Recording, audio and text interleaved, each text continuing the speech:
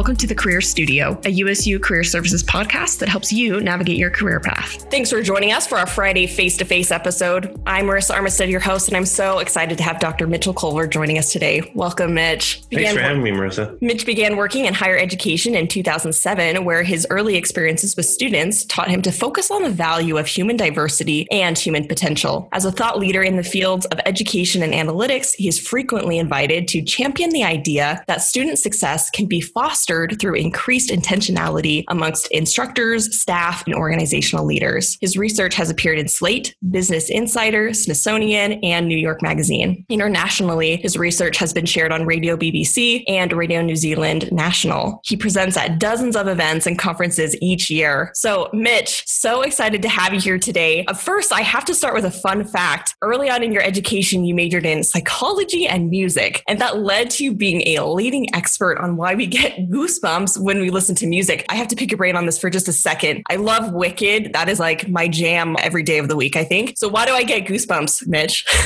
Okay, so it's a good question, Marissa, and thanks for having me on your show here. The reality is that our brain is pretty complex. It has some silly things that go on inside of it. Goosebumps, we know from the R.L. Stine book series, have to do with fear, usually. When we're talking about goosebumps, we're talking about, I'm freaked out kind of thing. And that really is the source of where we get goosebumps, even when we listen to beautiful music. That what's going on? Why does it happen? Well, you have kind of two brains. Your emotional brain, which is kind of more like your animalistic, ready for anything around the next corner kind of brain. And then you have your thinking brain, and it has thoughts and it can interpret meaning, and it can go to Wicked, the musical, and it's a story and you get it and you're processing it as a meaning-filled experience. Well, the emotional brain doesn't process Wicked that way. I want you to imagine yourself sitting in a Broadway theater listening to Wicked, but you're not a human being, you're a rabbit. And now if you're a little bunny rabbit sitting in a theater chair and Wicked starts happening, like the musical, dancing and foot pounding choreography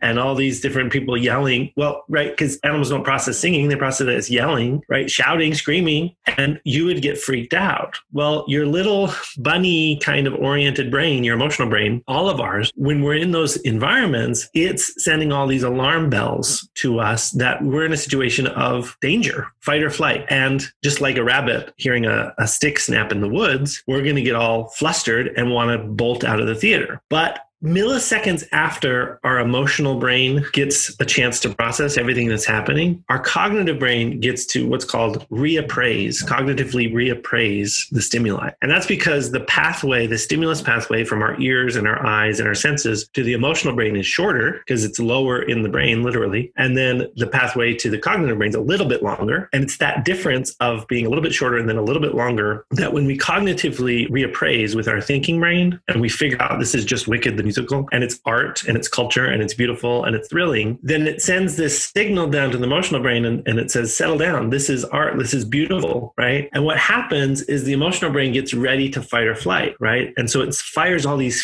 fear responses, right? So have you ever gotten choked up in a theater? Well, that getting choked up comes from the fear response. In an animal setting, getting choked up actually is a form of appeasement, where if you cry, a bigger animal that's attacking you might actually leave you alone. And this is why you hear animals cry when they're being attacked. It took my breath away. You've heard that in a theater. Oh, it just took my breath away. Well, cessation of respiration is a way to hide from a predator in a really tense situation. And so the art that you're experiencing is processed as a predator because it's all loud and boomy and foot pounding choreography, like I say. And so you literally can have your breath taken away because your emotional brain wants to hide, so to speak. But then that cognitive reappraisal kicks in and you experience it as a sense of wonder or awe, not as hiding from a predator, but like being amazed. And then the most common one is the goosebumps. Well, what's that about? Animals, when they fight and they have a lot of hair, their hair will stand on end. And that's to make them appear bigger. You've seen two cats in the alleyway and they're all they're fluffed up. And that's their hair standing on. That's called piloerection. The goosebump is what makes the hair go up. Well, that's exactly what's happening with us, but we're not covered in fur. So we see the goose flesh and we go, oh, it's goosebumps. And we also experience it with pleasure because we also get a hit of dopamine. And to take a long explanation and make it a little bit longer, the reason why it's so pleasurable is because evolutionarily, people are being rewarded for figuring out that it's art, not danger. And so they get a hit of dopamine. And so this is built to all human beings. Only maybe 2/3 of us experience goosebumps in reaction to music. And it's the 2/3 of us who have figured out how to quickly cognitively reappraise and appreciate something that otherwise might be, to our little bunny rabbit brain, come off as a little bit scary. So kind of an intense,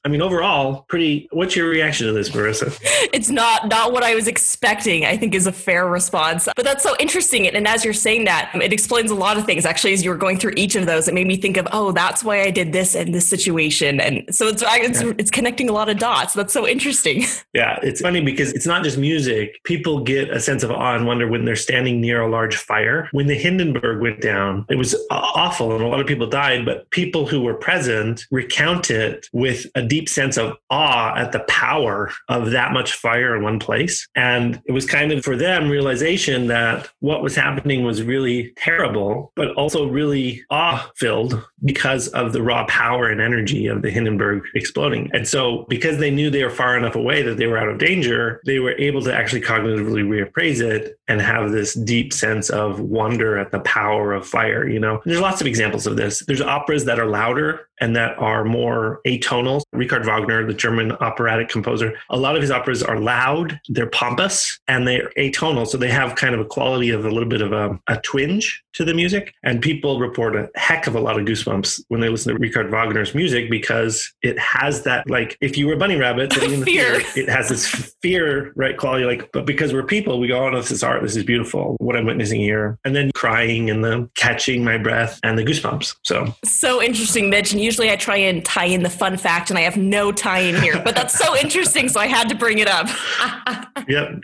No, that's just fine. Well, with the new year often comes a time of reflection, and we want to really look at some of those thoughts, especially around careers this month. And so our theme is really focusing in on how do we determine our career non-negotiables, kind of these career deal maker breakers, if you will. So I would love to have you take us back in time just a little bit, Mitch, and talk to us about how you decided upon your bachelor degree majors, because they aren't intricately connected necessarily to what you are doing now. So I started college a little bit younger or a lot bit younger than typical. And what that meant was that I didn't know what I wanted to do. So I was very flighty. I went from pre-law to pre-med to looking at maybe I wanted to do physics or maybe I wanted to do psychology. I wasn't sure. And then as part of that, you do the exploration process. So my first 2 years, I was kind of going to the academic catalog, like the course schedule that was being published, and kind of using it like a menu. I literally, both colleges that I attended for those first 2 years would go through and read the course schedule because they used to be printed. Right now, they're all online, but they used to be actually like you could go and pick it up from the school and you'd read through it. I'd read every single class that didn't have a prerequisite. I would read the synopsis and I would pick the ones I thought were cool. And it was especially nice if they met requirements for general education.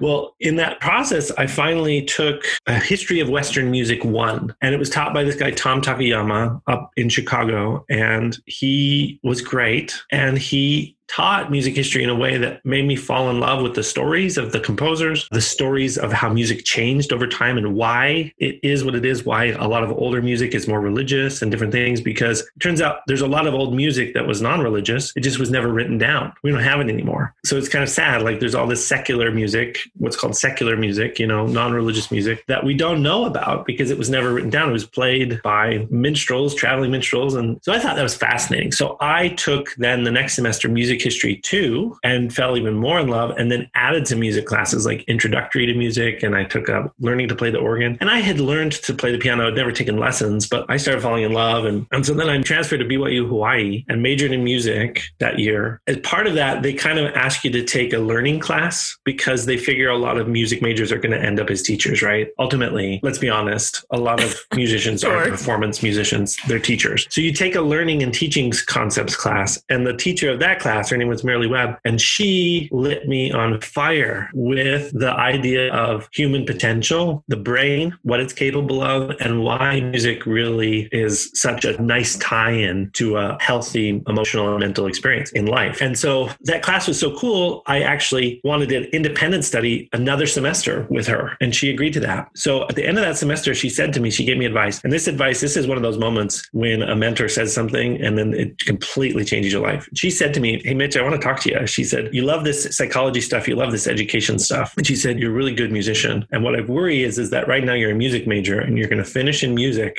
and that'll be good and great. But the thing is you can do music without a degree, because you can show up and do music, like sit down on the piano and play, or you can conduct a choir, or you can compose a piece of music. And the proof's in the pudding. Nobody cares if you have a degree. But she says, if you want to run in education circles or psychology circles, no one will take you seriously unless you have a degree. So she said, I wonder seriously if you want to finish. I had done 3 years at that point. If you want to finish in music, or if it would be more wise for you to finish in psychology. So that freaked me out. I took a semester off because I really needed to come to myself about this. And then I moved to Las Vegas, where my parents were at that time, and started taking some psychology classes from a guy named Gary Solomon at the college there. And he was amazing. I took abnormal psych and introductory psych, and that lit me on fire. And so I eventually transferred back to BYU Hawaii and was able to do a dual major, right? So I had 3 years of music credits, right? So it seemed like a waste. I wanted to finish in psychology, so I did an interdisciplinary degree, right? So it was all of the credits of a psychology major minus one class,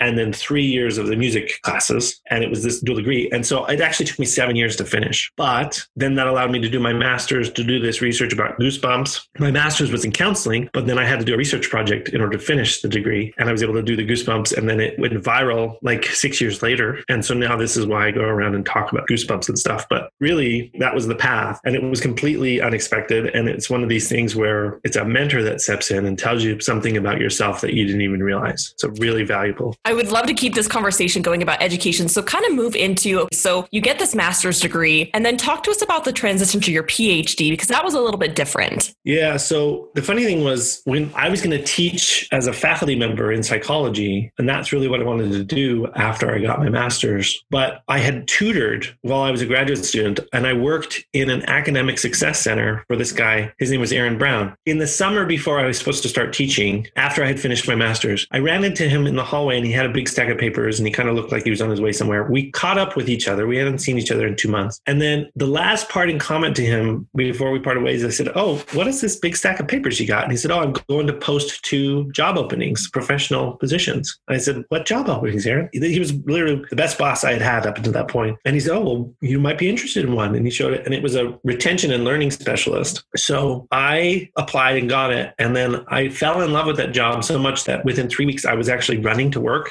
each day because I couldn't wait to get there. Because I would walk. We were 10 minutes away, so I just walked to work. But my walks became, I got to get there. I love my job so much. And it was helping students to find themselves. It was helping students to navigate the complex world of university. It was mentoring and guiding students, helping them find tutors, training and employing tutors. And so over 4 years, I really found myself deepening my love of higher education, deepening my love of helping students pursue their goals in university and reach those goals, and of that mentoring component. But my salary wasn't where I wanted it to be. And certainly if I wanted to support a family, it wasn't where it needed to be. And every path that I looked at spelled out PhD. I had to go one step further in order to get the salary up. And I had also been offered the opportunity to teach a class because one of the professors had died just immediately before the semester started. And they were scrambling and they said, oh, Mitch, you used to teach for us. Could you come back and do this one class in addition to your full-time job, in the evenings or whatever? And I was like, sure. And it was educational psychology, which harkened back to that Marilee Webb class in the music program. It was teaching and learning concepts was the same thing. And so it allowed me to revisit that. And then I realized I want a PhD in education because I was thinking PhD in psychology or counseling, but I want the PhD in this educational psychology stuff. And so I came in, and Utah State was at the time top 5 in the West for graduate school of education. So I came to Utah State and did a PhD in curriculum and instruction. And that was kind of my next career move, right?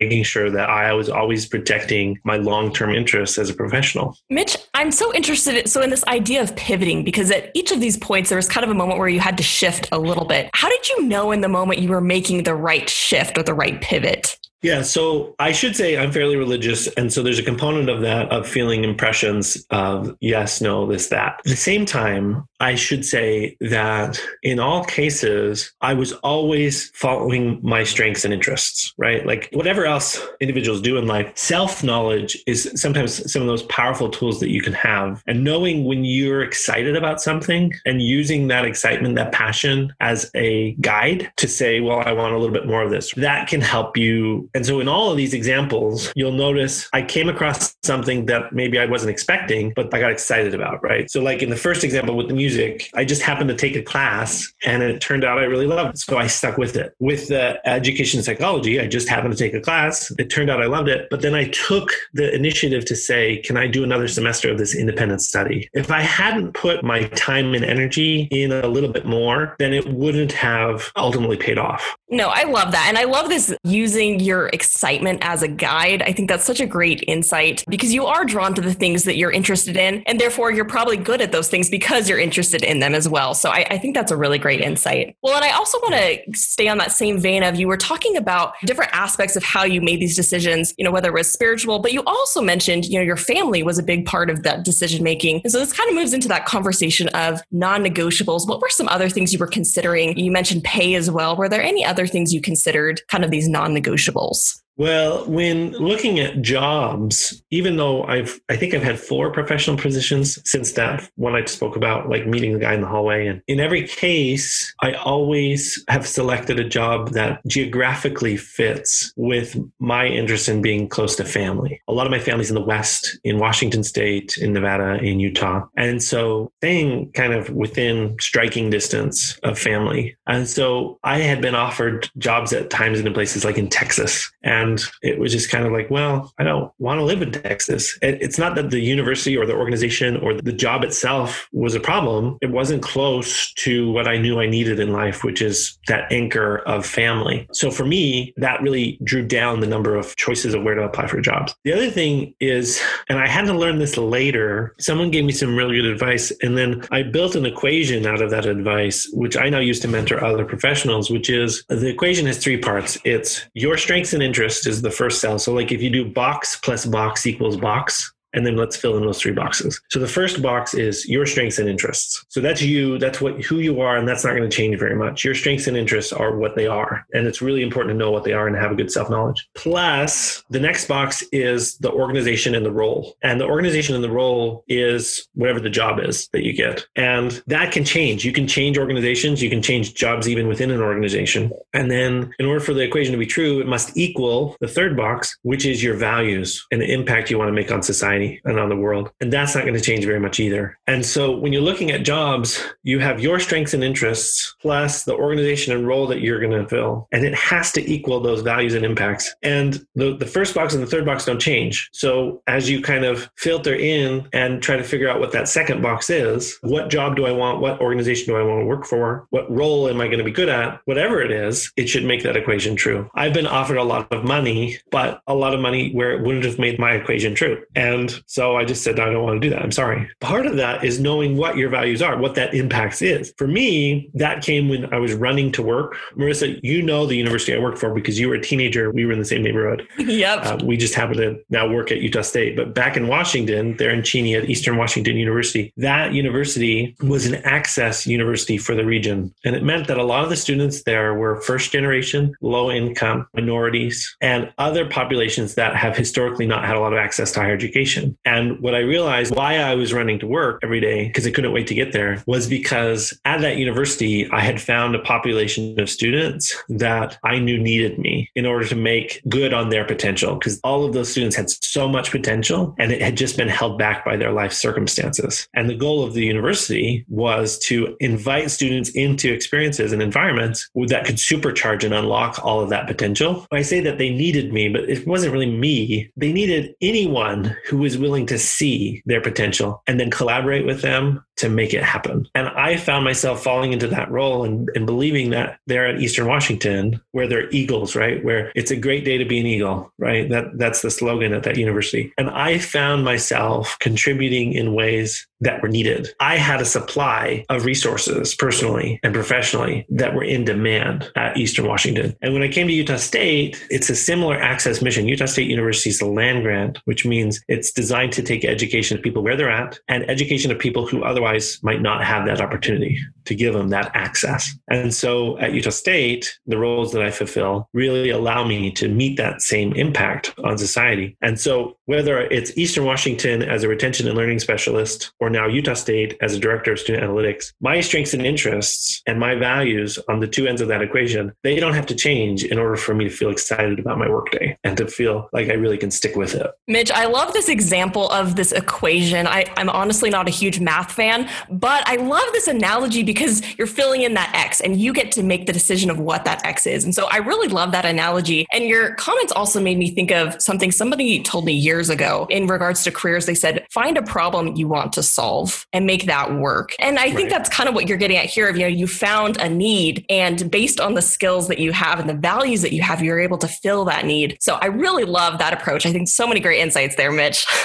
So moving forward, I kind of want to shift a little bit here. I want to talk a little bit about a time when maybe some of those personal values or non-negotiables ever conflicted with a job that you had and what you did in that situation. So there was a position I held where I was working with students who were much more privileged when they were adolescents than the students I had previously worked with. At Eastern Washington, all of the students, even the student leaders that I had worked with, like the individuals I would hire to work for me, so I had a staff of like 60 to 80 people at any given time, student workers, they all came from disadvantaged backgrounds in a way that what I was giving to them, what I offered them in mentoring and in guidance and in training really was value add to their experience. And they were so appreciative, and it was such a good environment for me to be in and to be able to contribute. And so then I found myself at some point in a role that was similar, lots of student workers, but a lot from more privileged backgrounds. And they were student leaders. They had a lot of adolescent experience where they had a lot of mentors that would watch out for them and guide them and lead them through that very difficult time of adolescence. And so when I was just being myself and thinking that here's some more student workers who might need my mentoring, it wasn't as in demand because they had relatively to what I had worked with before, they had relatively more stable lives and home lives and previous experiences before coming to college. And so it was kind of frustrating to me because it was like going from a high of always being helpful around every turn to a low of like, man, am I really even needed here? I'm not sure that I'm saying things that these people haven't heard before from other like youth leaders, right? Because the culture in that geographic region had a lot of youth programs and youth leader mentoring and that kind of thing, where that wasn't as prevalent where I had been. And so I just kind of like for 2 years tried to emotionally work through like, what am I doing? Well, in that process, I kind of almost gave up a few times here or there and just said, I'm going to go do something else. But I stuck with it,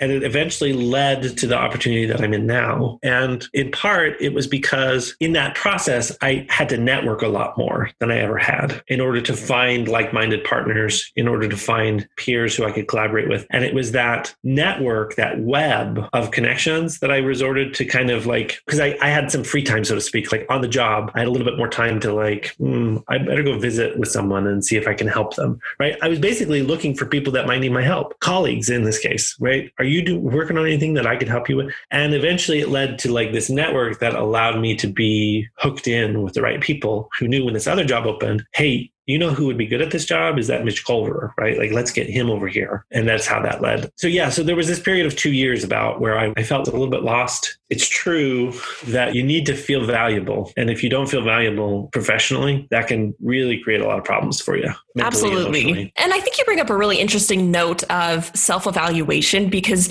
as we move throughout our careers, things are going to change, whether it's values or whether it's just the situation itself. And so I love that you're talking that out for us so we can hear how you went through that process of, okay, am I still happy? Am I currently happy? Do I need to make some changes to find more value or more happiness in my job? So I love that you're talking that through with us. I think that's so helpful. And it kind of leads me into what you were mentioning about your current job. So you're currently the director of the Center for Student Analytics here at USU. So talk to us a little bit about what that means. So the Center for Student Analytics is a center I helped found. And it was because in higher education, we have been late to the 21st century technology that allows us to use machine learning and to use intelligent systems to make decisions about what to do next. And analytics, the term analytics just kind of means data that's a little bit more living than previously. I mean, there's a lot of data sitting around. Analytics takes data and it puts it in a system that kind of makes it more livened and usable on a day-to-day. Analytics had come about through machine learning developments and technology developments, but higher education hadn't really made good on those developments. We lagged behind, like, for example, healthcare. We lagged behind healthcare for about maybe 10 years. Healthcare started adopting analytics as early as 2003. Higher education really didn't catch on until about 2013, 14. And analytics are used in a lot of different ways, but one of the ways they're used is to identify where something might be going wrong that you don't notice. So a common example is like on an elevator. You can install analytics on an elevator, and it actually, in time, using a network of a lot of different elevators, can figure out when the elevator is about to break. Nobody likes a broken elevator, but you can install analytics in an elevating system across, hundreds of elevators that are all the exact same brand and design. And as long as you feed the data into the analytics about when it breaks and how it breaks and then how often it's used and all these things, it can predict and send an elevator repairman out before the elevator breaks to fix the thing that probably is about to break. Really clever, right? That's awesome. And you listen to that and you're like, well, that's amazing. Like, so you never have to have a broken elevator? It's like, no, it's always scheduled maintenance. Your elevator never breaks and is out of order. It's always scheduled maintenance that can happen overnight when nobody wants the elevator, right? So how cool is that? Well, healthcare figured it out with patients. You could figure out when patients were going to break, but not break, but die. You could figure out when patients were going to die. And so you use a network of information and predict, in this example, it's sepsis, right? So when your kidneys stop cleaning your blood and you get blood poisoning, essentially, it's infection that can't be controlled. And then you die because your blood is dirty. And it's called sepsis. And it actually is a leading cause of death in hospitals. People die from sepsis rather than dying from the thing that they showed up with, right? They might be in a motorcycle accident, but then die from sepsis, not from the injuries of the motorcycle accident, right? Because they get this infection in their blood. The thing is, you can't test for sepsis. And so hospitals were really having a hard time figuring out, how do we stop this like pandemic of sepsis? Like, it's happening all over. Well, you can predict using a constellation of symptoms that a patient might be developing sepsis. And then it turns a light on, and then the nurse can go and assess and figure out,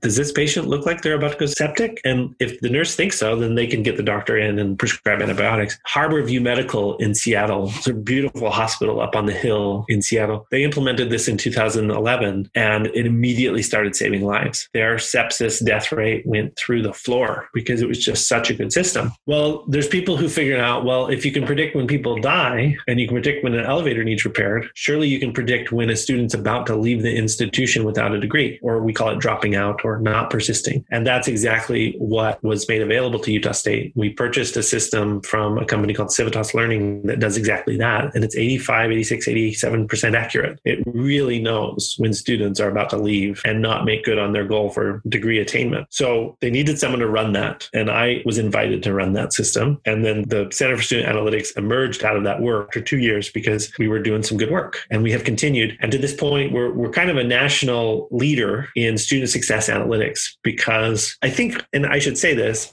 it's partly because it's cross-disciplinary approach, right? I don't have a background in analytics. I come to it from the lens of student success, from human psychology, from education. I come to it with a lot of compassion and a lot of concern about ethics. And I think that's one of the things that allows us to do really high quality work is that I'm not a data nerd. I might look like one, I have thick glasses, but I really try to do student success analytics with the mission of Utah State in mind at every step of the way. That's great. Well, and Mitch, I could talk to you about students and data analytics probably for days. So I'll leave that for another conversation. But I think that's fascinating. And again, I love that you're using your strengths to really connect and help people. And I think that's so valuable. We're just about out of time, but I do want to ask you one final question. And that question is, if you could give our listeners one piece of advice about creating or maintaining career non-negotiables, what would it be? Good question. And one of the things that I want to say is that when I was within the psychology program, personality psychology was something that I was going to teach and that I got really excited about. There's lots of different types of personalities. And I have one that is really oriented towards keeping options open. A lot in career counseling and a lot in kind of like Covey leadership training stuff, you'll hear people say, what's your 5-year goal or what's your 10-year goal, right? Begin with the end in mind. And when people would ask me this question, like,